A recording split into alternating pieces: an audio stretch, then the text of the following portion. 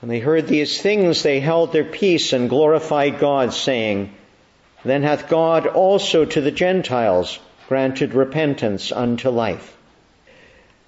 Generally, when we think about the mission to the Gentiles, we think about St. Paul. He's that apostle to the Gentiles. It even came up in our office hymn. We don't so readily think about Peter. He's the apostle to his own people. And yet when we follow through the stories in the book of Acts, we see that in fact it's Peter who first makes that overture. It's Peter who's first called out to minister, to bring the good news to the Gentiles. It's Peter who first, if you will, breaks the barrier. It's Peter's testimony that's really critical when the apostles gather, when the council comes together in Jerusalem to consider, is this of God? What direction ought it to take? Paul's testimony matters because there's the fruitfulness that is following, but the fact that Peter can give his thumbs up to it makes an exceedingly great difference. We're reminded that it comes with this vision that he had. In Acts, you've got the story in chapter 10, kind of the narrative, and in chapter 11, he recalls it because he's being taken to task, questioning where he is with his own habits, his fraternizing with the Gentiles. He's being accused of doing something that's not appropriate. He gives this testimony that draws them back in and gives kind of a divine affirmation of the same. He has a strange vision. It's in the middle of the day. Kind of an interesting situation. He's there just waiting for food, and suddenly he finds himself seeing this strange and, well, I would say unsettling vision. This sheet that comes down from heaven. All of these unclean animals in it, and the voice that comes and says, Get up, rise up, Peter, kill and eat. And his response, well, no, Lord, I can't do that. I've never eaten anything that's common or unclean. And we're told that it's a vision that repeats, but the response that comes to him is what God has cleansed. Don't you call common. I don't know how much time elapsed between each repeat of the vision, whether he had time to ponder these things, to wonder what was going on. We're told that when things finished, well, he was left in some bewilderment that these men from Cornelius' house showed up, and he went with them. But he went with them because of what the vision opened up to him. It wasn't a vision about people. He doesn't know where it's leading him, but his willingness to go with them is because the Lord is showing him some strange things. And I find myself thinking, well, what was Simon Peter thinking about at this time? When he saw the vision, did it stir in his memory things that he had seen with Jesus? As you go back through the stories, go back into Mark 7.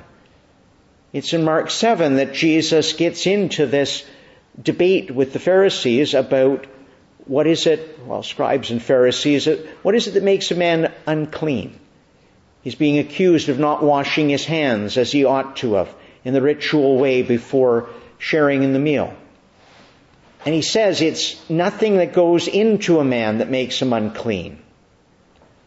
And then goes on to say, do you not see that whatever goes into a man from outside cannot defile him, since it enters not his heart but his stomach, and so passes on? Kind of is expunged from the body. This is the Revised Standard. Thus he declared all foods clean. Now the King James reads simply, purging all meats, which is just a wonderful expression. What does it mean exactly? Well, it's been read over time that this is where Jesus, in fact, dispenses of those kosher laws. But we know that Peter has continued to eat, to observe the Jewish laws, to understand that that's part of his devotion yet to God. But still, there was something going on in all of that. In fact, if you know chapter 7 of St. Mark's Gospel, or chapter 15 in St. Matthew's Gospel, we have this business about what makes a man unclean, and it leads on into the encounter with the Syrophoenician or the Canaanite woman. and somebody who's definitely amongst the unclean. Well, were there other things that might have come to mind for him? That was foods, but Jesus is concerned with the state of the heart. What is it that comes out? It's not the food, it's what's in the heart. The food doesn't pass through the heart. The consecration of the heart matters. As he goes and encounters Cornelius, that's going to be key. That in Cornelius there is somebody whose heart is disposed to God, though he's a Gentile and stands outside of all of the basic laws. There are all kinds of things he doesn't know, but his heart is open before God. What comes out of a man is what defiles a man, for from within, out of the heart, come evil thoughts, fornication, theft, murder, adultery, coveting, wickedness, deceit, licentiousness, envy, slander, pride, foolishness. All these evil things come from within, and they defile a man. What all is going on in Simon Peter's head as he sees the vision of the unclean animals coming down? Well, those were to do with foods. On another occasion, there's things I mentioned with the Syrophoenician or the Canaanite woman. I wonder how much that one gets in, and I'll make a further reference in a few minutes, but maybe thought about the lepers who came. On the physical level, they were unclean. Ritually, they were unclean. Apart from the disease on the body, you weren't to draw near them. They weren't to draw near you. And yet, when a leper came to Jesus and said, "If you will, you can make me clean," Jesus said, "I will. Be thou clean," and reached out and touched him. And Jesus wasn't made unclean, but the leper was cleansed. There's something of a miracle at work. There's something of this business of what God has called clean, what God has cleansed. Don't you call common. There's an interesting bit of background that we don't get in Acts 11. But in the story in Acts 10, we're told that he was staying in the home of another Simon, Simon the tanner. And some commentators have pointed out that a tanner is someone who is perpetually unclean on the ritual front, because he's constantly dealing with dead bodies of animals, with the carcasses. He has to do that work in the tanning of the hides, the leather work. So he's somebody who always struggles. When the Pharisees talked about the sinners and tax collectors, well, the sinners were particularly those who in their daily lives could not be regularly, ritually clean. Simon's already in that spot. Peter's already in a place where there may already be questions. What were the dietary practices in the home? Was he able to eat the food that was prepared there? Was he already feeling somewhat compromised? It's been pointed out that the tannery would have been there at seaside because the salt water is essential for the tanning of the hides, and that for Peter the fisherman who is away from home, it might have been a place where he had some comfort. But what about on the dietary front? We're told that he's waiting for the meal. He's waiting for his lunch. What's going on inside of him? Why does he see this vision? Is it possible that he'd already been pondering what kind of things are happening under the new covenant? What changes are coming with the Lord? What is he opening up? He's seeing lives converted. He's seeing the power of the Spirit going out and watching amazing things happen. Was his mind cast back to something that had happened a long time ago, way back in the story? After the great flood, when as they came out and a covenant was renewed with Noah and his sons, they were told that there was a dietary change at that point. The plants that had been given up to that point, now the Lord declares, every moving thing that lives shall be food for you. As I gave you the green plants, I give you everything. Only you shall not eat flesh with its life, that is, its blood. The Council of Jerusalem, where there's that decision made about how do we deal with the Gentiles, how do we bring them into fellowship, there is a hearkening back to that point of covenant. That which was a universal with all the human race. Not with the Hebrew people, because Abraham has not yet come. He's not yet been called. There's not yet that distinctiveness. This is for all people. All the living things are given. You're supposed to watch. You're not to eat anything with the blood in it. Well, at the Council of Jerusalem, you're not to eat those things which are sacrificed to the idols, those things that are strangled or with the blood in them. What all is going through Peter's head?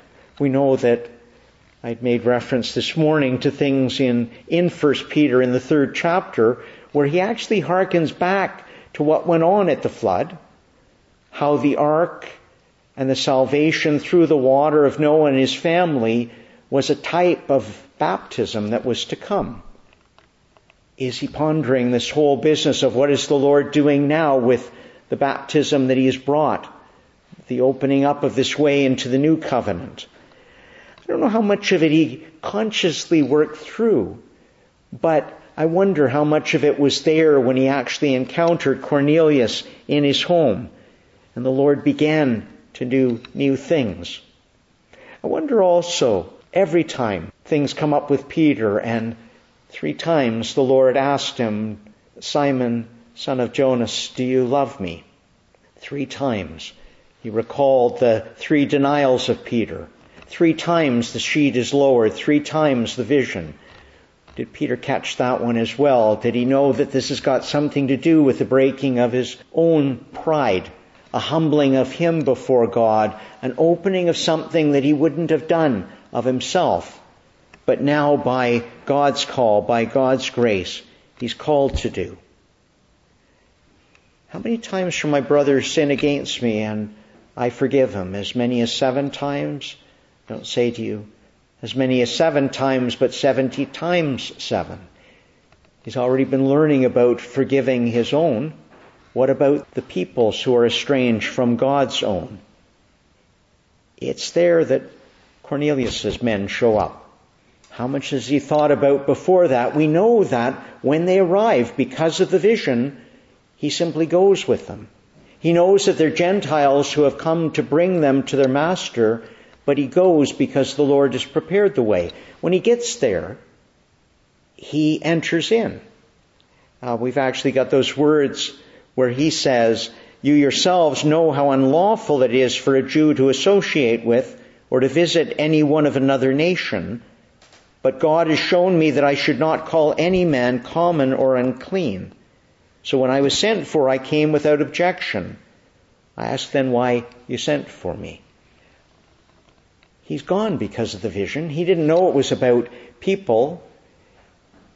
It was a vision. It isn't to be assumed that he then was going to change his diet, but it did prepare the way for him first to go, then to enter in.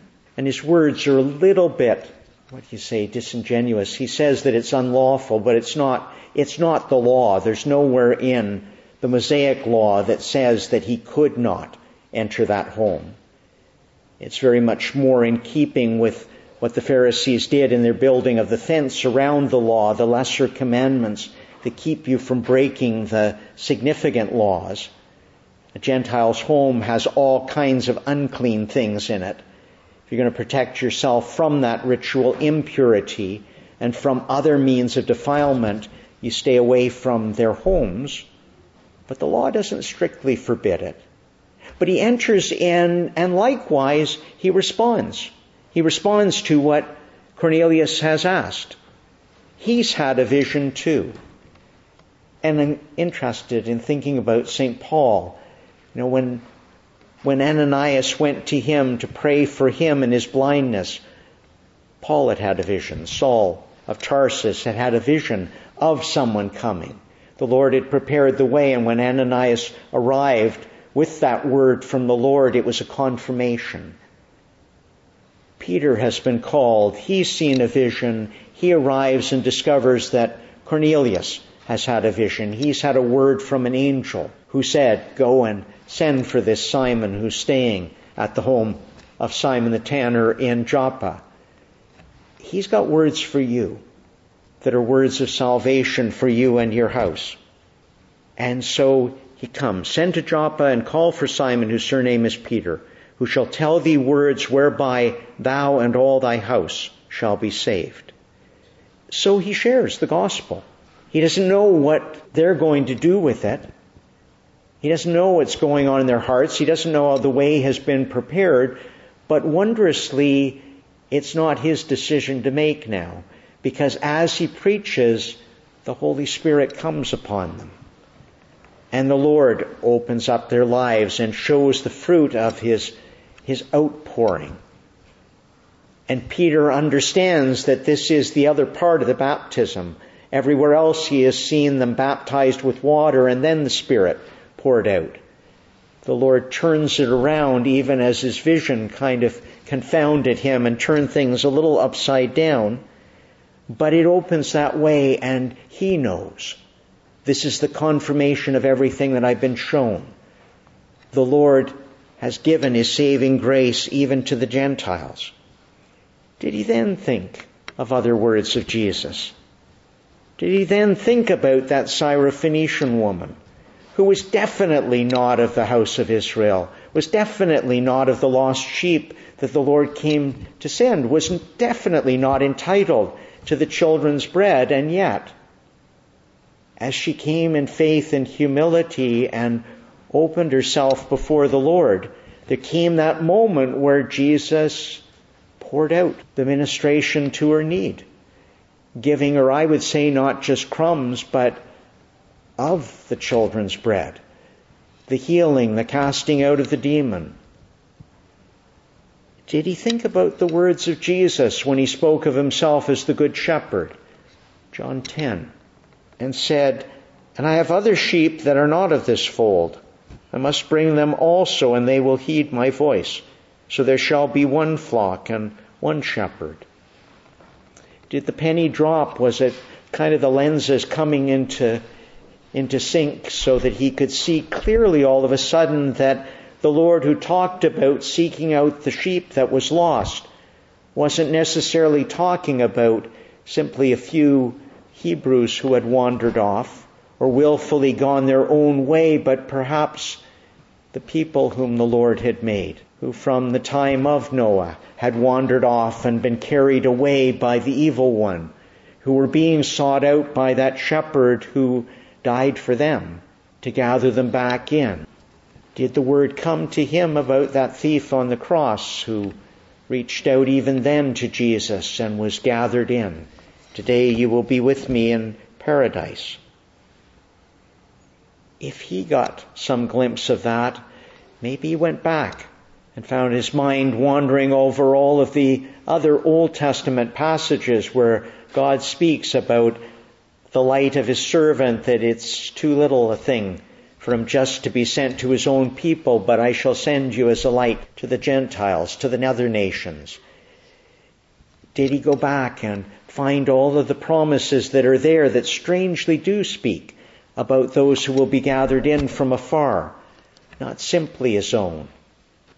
Did he find a new light then to go to Ezekiel and to understand that the shepherd who was going out, the shepherd who wasn't simply a servant of the Lord sent out, but quite clearly declared to be the Lord himself, I, even I, will seek them out? Did he in that light see the coming of Jesus as the coming of the eternal Word of God, the one by whom and for whom all things, all peoples were made, coming to seek out those who were the very works of his own hands, who were the sought after of his own heart, the lost sheep that he would not rest until he had gathered them in from the very ends of the earth? Again, Simon Peter bore witness to what he saw, what he experienced firsthand at that time, and it was critical in them opening up the way to welcome in the Gentiles. Good news for those in their day, good news for us as we, in the witness that has followed thereafter, have been gathered to the promises of God. When they had heard these things, they held their peace and glorified God, saying, Then hath God also to the Gentiles granted repentance unto life.